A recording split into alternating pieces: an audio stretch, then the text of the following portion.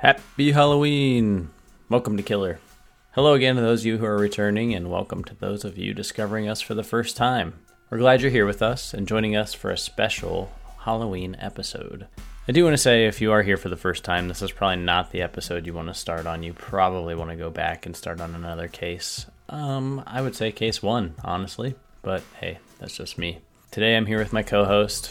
He's the man who regularly colon cleanses using an ancient method of eating at the Chinese buffet. Craig, what's going on, dude? I don't know if we can top that intro, but hey, good morning. Yeah, I mean, that one's a little bit inside baseball, but if you know us, that is a hilarious joke. But yeah, Craig has an affinity for the old Chinese buffet, especially where we used to work, and that place would just give you massive diarrhea. There's no way around it. Yeah, but being that it is Halloween, I think I've reverted to the Halloween candy versus the Chinese buffet here lately. Kids go out trick-or-treating, get all that good stuff, can't stay out of it. Yeah, I have some food allergy stuff, so I don't really get into the Halloween candy too much anymore. So, you know, that's okay though. But speaking of which, what's the best Halloween candy? Oh man, that's a tough choice. I'm gonna have to go with the probably a lot of people's favorites. I think Reese Cups are my all-time favorite. I can't get enough of those. Oh, dude, I'm with you 100%. I was hoping we were gonna have an argument there, but no. Yeah, if there's a Reese Cup anywhere, I'm all up on it. No, I eat Reese Cups so fast. If there's just a mountain of them there, I'm like Chunk on the Goonies. I'm just shoving them in my mouth so fast, like my teeth are sticking together. I can't even talk. There's something about that peanut butter and that chocolate combination. It's untouchable. Like, there's nothing better. My wife is like one of those like fruity flavored persons, you know, like she would prefer, like, if you're gonna get ice cream, she would get like the ice cream that's flavored with some kind of fruit. Not me. Put as much chocolate and peanut butter in it as you possibly can. Those two things are essential in my snacking ingredient experience. I don't know, is it the chocolate and peanut butter together, or is it one or the other? Is it more the chocolatey thing or more the peanut butter thing? Because peanut butter is awesome on lots of other stuff, in my opinion. I would agree. I tend to put peanut butter on nearly everything I eat. I've put it in eggs. I've put it in my oatmeal, toast, bagels, you know, the whole nine. Oh yeah, waffles. Oh yeah, slather it waffles and some maple syrup on top. Oh, making me hungry now. Well, we did have to edit out a bunch of stomach growls last week. We're gonna save that for another time, but I think you guys will get a nice treat one day of all of the stomach growls that Craig has to edit out since we record at 4:30 in the morning. Yeah, a nice 3 or 4 minute opening trailer of nothing but a continuous stomach growl. Oh my goodness, dude! you clipped a few from last episode and sent them to me, and my wife thought it was like a sound effect of like a monster or something. I said, no, that was my stomach. Sound like a grizzly bear. It did. So, keeping with the Halloween spirit, what's your all-time favorite horror movie? I like a lot of them, to be completely honest, but probably my all-time favorite, and I always go back to the Hellraiser series. I know a lot of people don't like that because of how graphic it was. At that time, it was, for a horror movie, it was super, super graphic, and some of the scenes in that movie are just off the hook. But yeah, I'm a big Hellraiser fan. Yeah, I actually haven't watched Hellraiser in so long I don't even really remember it. My mom used to always watch it, oddly. And now you know how I ended up doing a true crime podcast. So she really liked it and thought it was pretty good. I like it. I haven't seen it in so long. I just remember it being like really bizarre.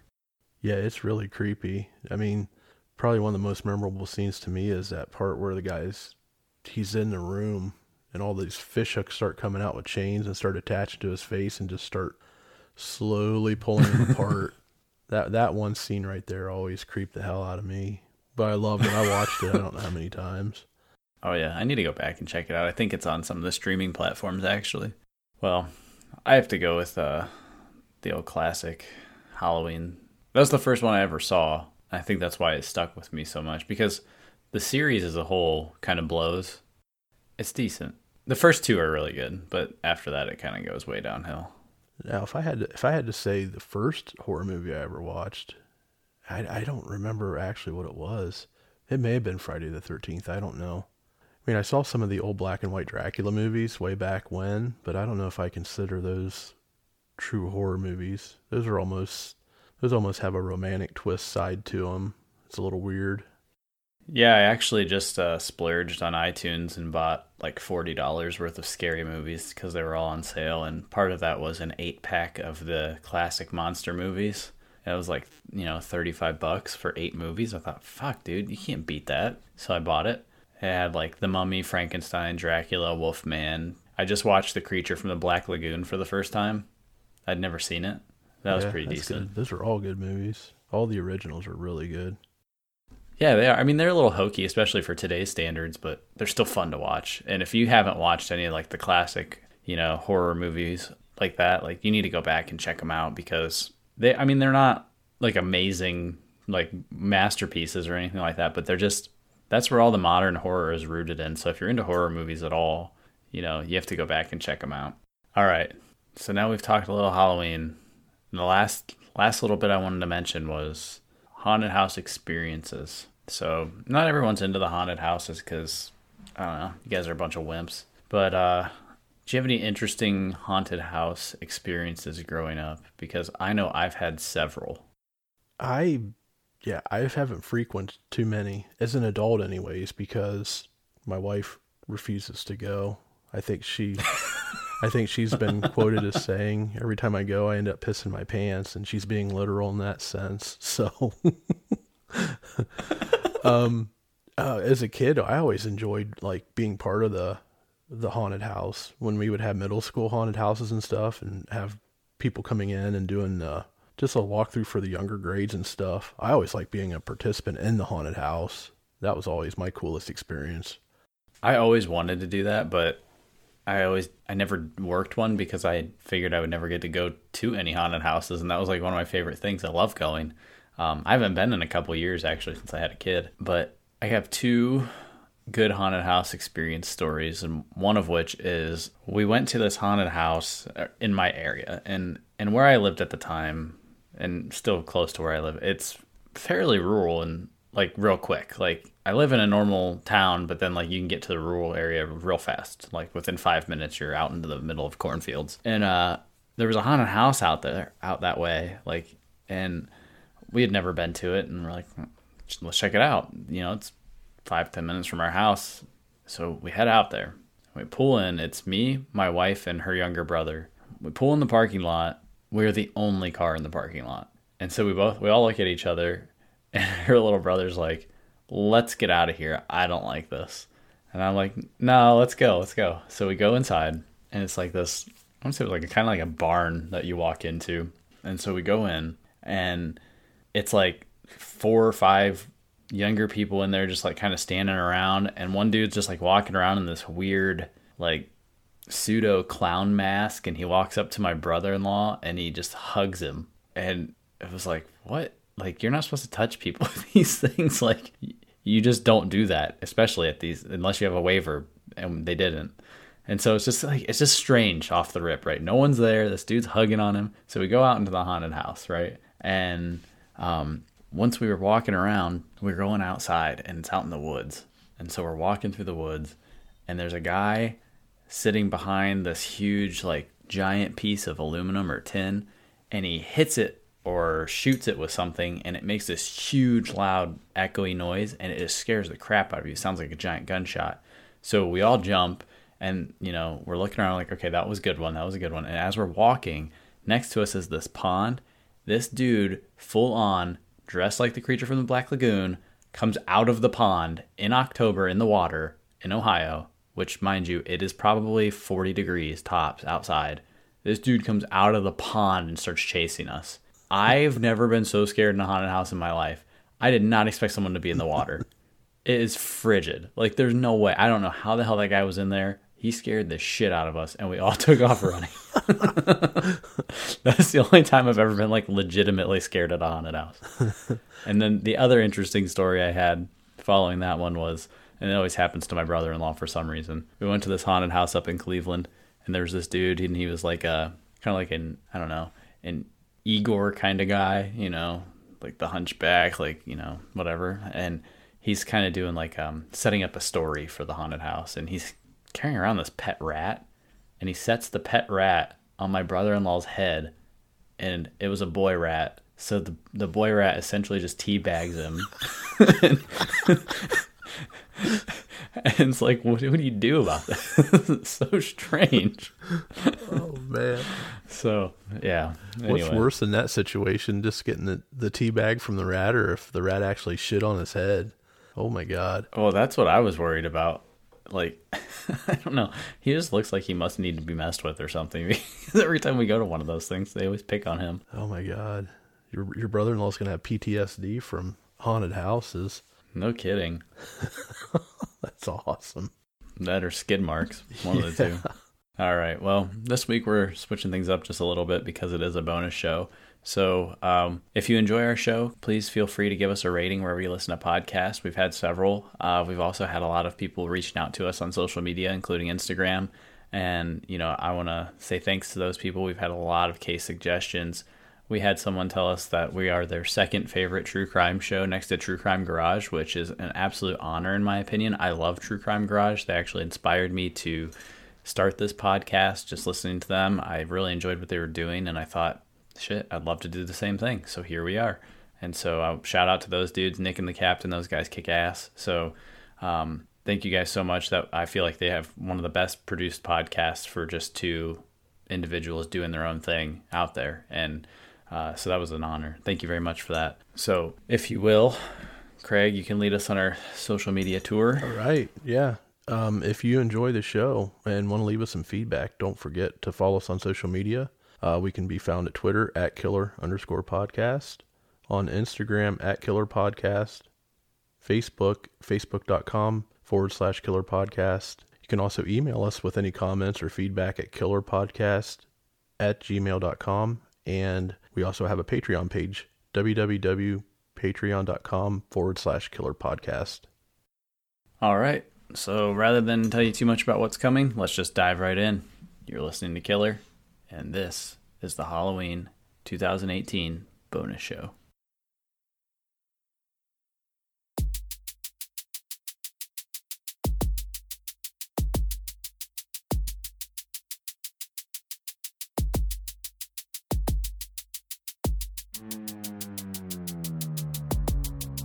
Lock your doors, bolt your windows, and turn off the lights. We're about to begin.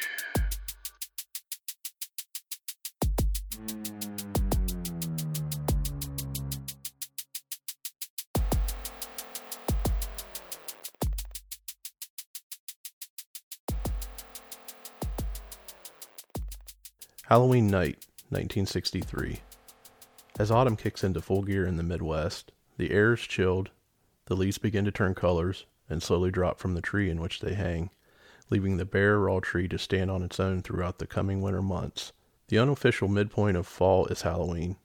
On Halloween night, children and their parents gather together in costume, marching down the streets from house to house as they collect as much candy from their neighbors as humanly possible, only to go home and enjoy the sugar rush afterwards. Halloween night is also the time when teenagers get together and watch scary movies, go trick-or-treating as a protest to growing up, playing pranks, or just enjoying the spooky atmosphere with their boyfriend or girlfriend. On Halloween night 1963, a young teenage girl and her boyfriend were enjoying the company of each other until the boyfriend had to return home before curfew. His girlfriend went upstairs to get ready for bed. Her younger brother, in a fit of rage, brutally stabbed her to death. His clown costume covered in her blood, he descended down the stairs from the bedroom and out into the front yard, only to be discovered by his parents. The boy was taken to the local psychiatric hospital, where he was sentenced to serve the remainder of his youth locked up in the facility. As time went on, he didn't say a word to anyone. He didn't even talk with his doctor. He was due to have an update on his sentencing on October 30th, 1978. As the hospital prepared to transport him for his hearing, he was able to escape, releasing many of the inmates that were held there as well.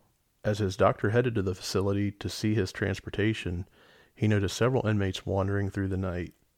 He immediately stopped his car and went out to assess the situation.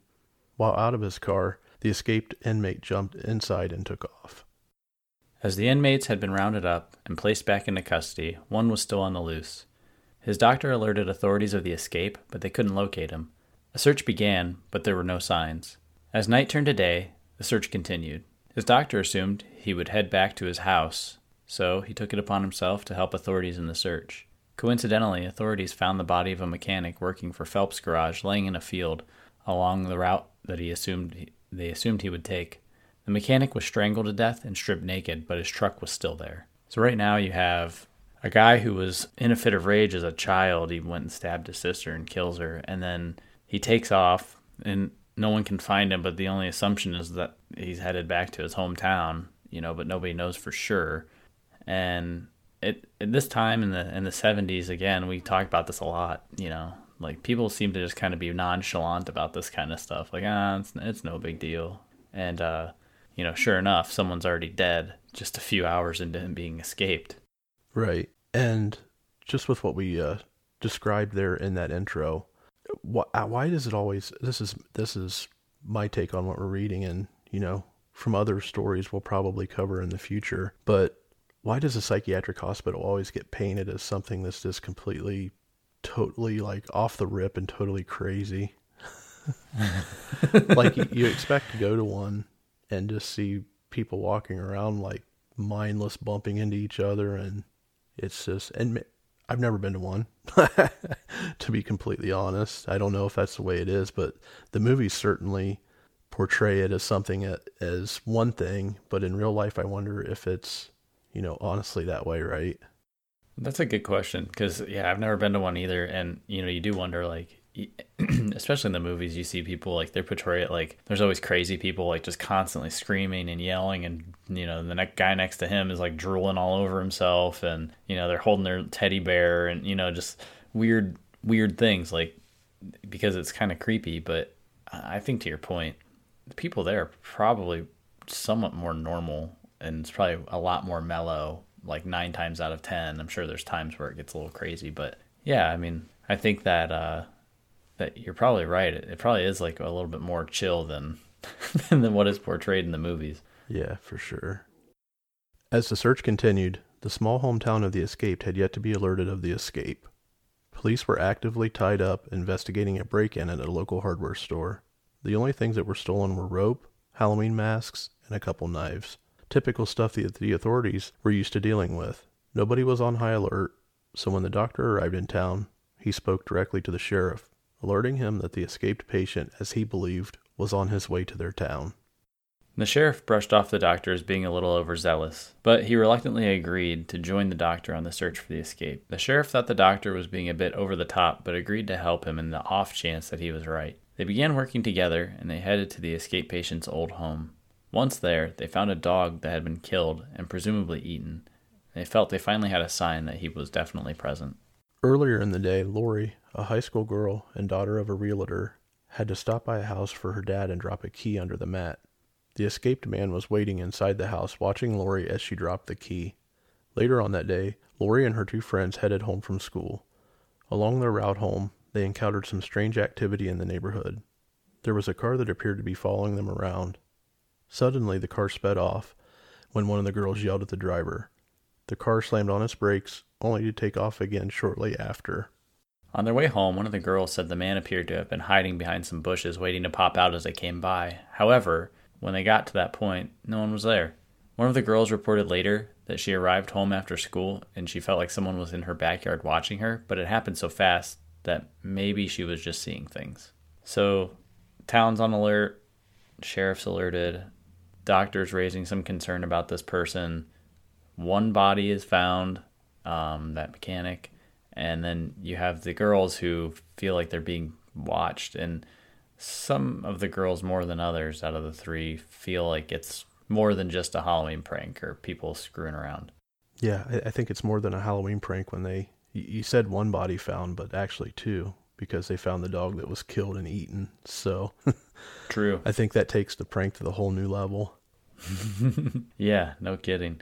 So, it's, there's things going on here in the background, but it's kind of happening rather fast. So like the word's not getting around as quickly as they probably would like. And again, it's the 70s. So, it's not like people are texting each other and cell phones and all that stuff, and they're in constant communication. And plus it's Halloween. So, people are, they're busy. They're out running around and doing their own thing, getting ready for the events of the night. They're probably not paying that much of attention to the news, if anything's out there yet. And I believe, I don't know that it was noted in here, but the doctor doesn't really think that it's worth raising the suspicion to get everybody going and everybody crazy, because he feels like it'll cause almost too much commotion, and the noise will be too loud to filter it down to finding the guy. Right. And you brought up an interesting point. Word is not spreading too quickly. I think one thing that we talk about all these cases that we kind of glaze over is the fact that we look at the time period and look at the communications and the things that they have available to them at the time. Word can't spread fast during this time because you have 3 high school girls walking home from school.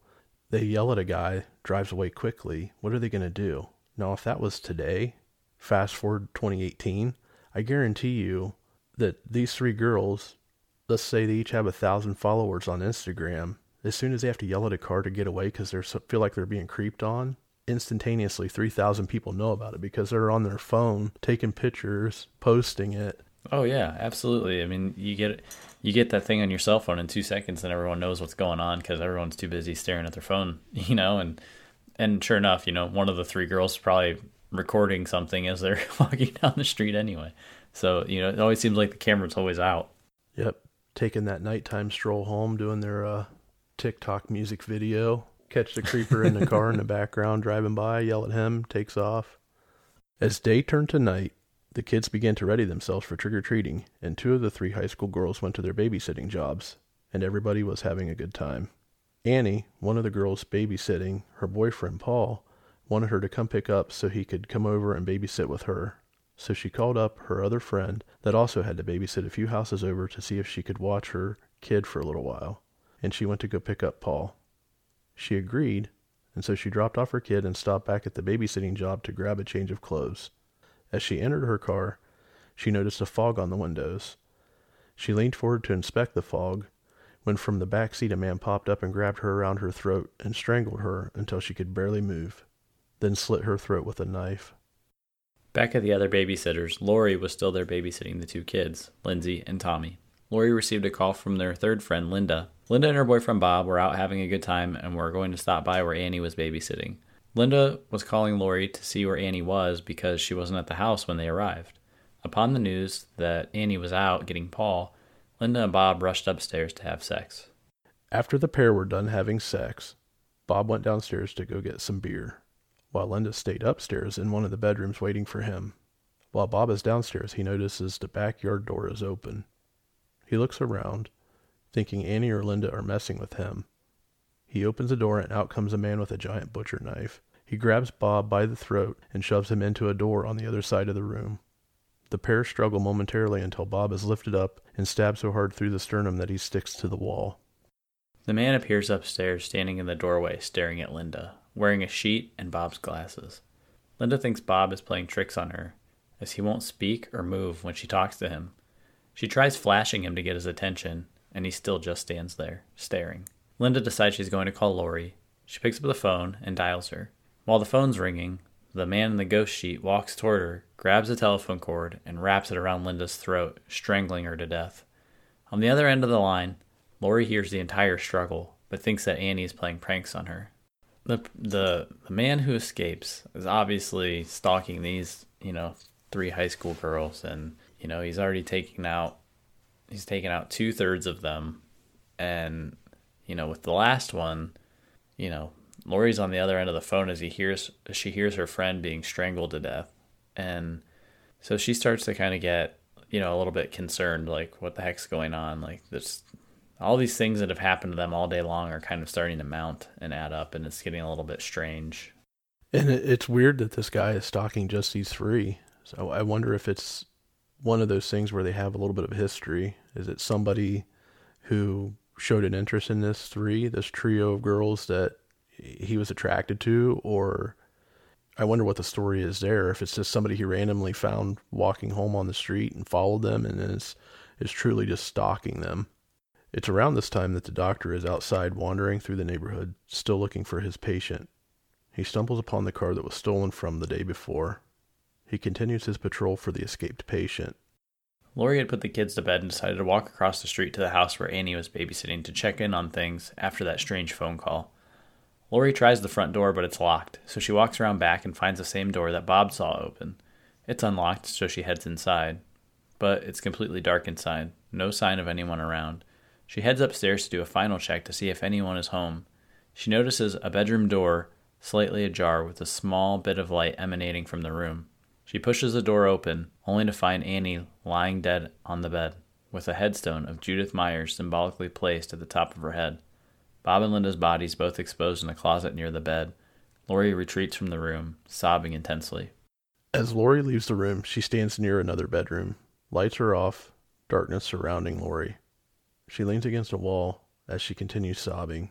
Suddenly emerging from the dark room, a man reaches up into the air and thrusts a large butcher knife into her arm. Lori screams and tries to run, only to flip over a railing and onto the staircase below. The man heads down the hall a few feet and turns to chase her down the staircase. Lori miraculously escapes and heads for help at a neighboring house. As she screams for help, no one responds. The man is chasing after her, but still quite a distance away. Lori quick-wittedly heads for the Doyle house where she was babysitting. She wakes up Tommy by throwing a potted plant at the window where he was sleeping. She's screaming and yelling his name. He comes downstairs and lets her in before the man makes his way across the street. After they make it to the inside of the house, they turn off the lights and Lori instructs Tommy and Lindsay to go hide. Lori ducks down near a couch and notices the window is wide open. Suddenly, a man emerges from the other side of the couch wielding a large butcher knife. He stabs at Lori but misses narrowly, and Lori, holding onto a knitting needle, stabs him in the neck. The man lay incapacitated on the ground behind the couch. Lori finds his knife on the couch and takes a look at it, and in disgust of the blood on it, drops it on the floor. Lori headed upstairs to check on the kids and make sure they were okay. She was wounded, having been stabbed in the shoulder and her ankle badly hurt from the fall on the staircase. She gets the kids out and tells them that she killed the man that was trying to attack them, when he suddenly appears behind her at the top of the stairs. The kids run off into another room to hide, and the man begins to chase Lori. Lori opens the door to an upstairs patio from the master bedroom, then runs into a closet on the other side to hide, hoping that he will think she jumped from the patio and escaped. The man checks the closet and notices it's locked. The closet doors are white, wood-slatted doors, and the man easily breaks them down with his hand. As he's halfway through punching the door open, Lori grabs a knife from him and stabs him in the head, knocking him down. Lori escapes the closet while the man is down on the floor. She drops a knife on her way out and goes and gets the kids. She tells them to go down the street to the neighbor's house and call the police. Lindsay and Tommy take off sprinting through the front door, screaming as loud as they can. The doctor hears the kids' screams and knows something is going on in that house. He rushes inside as fast as he can. Once the doctor is inside, he sees the man wearing blue coveralls, like a mechanic, a white, pale, emotionless mask with slicked back brown hair. The man has his hands wrapped around Lori's neck, strangling her. Dr. Loomis opens fire on the man, shooting him 6 times. With each blow, he takes a step backwards and falls off the balcony onto the ground below. Loomis checks on Lori to see if she's okay. He then proceeds over to the balcony, only to find the shape has disappeared.